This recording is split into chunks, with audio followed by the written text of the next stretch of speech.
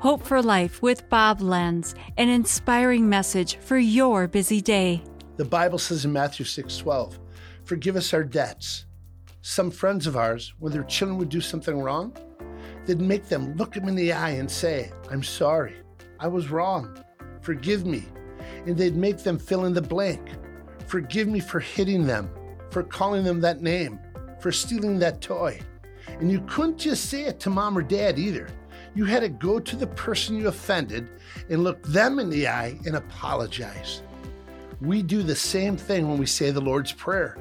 We're saying, "Father, forgive me for sinning against you. I hurt you. I was wrong." The Bible says in Ezekiel 18:4, "All souls are mine, says the Lord."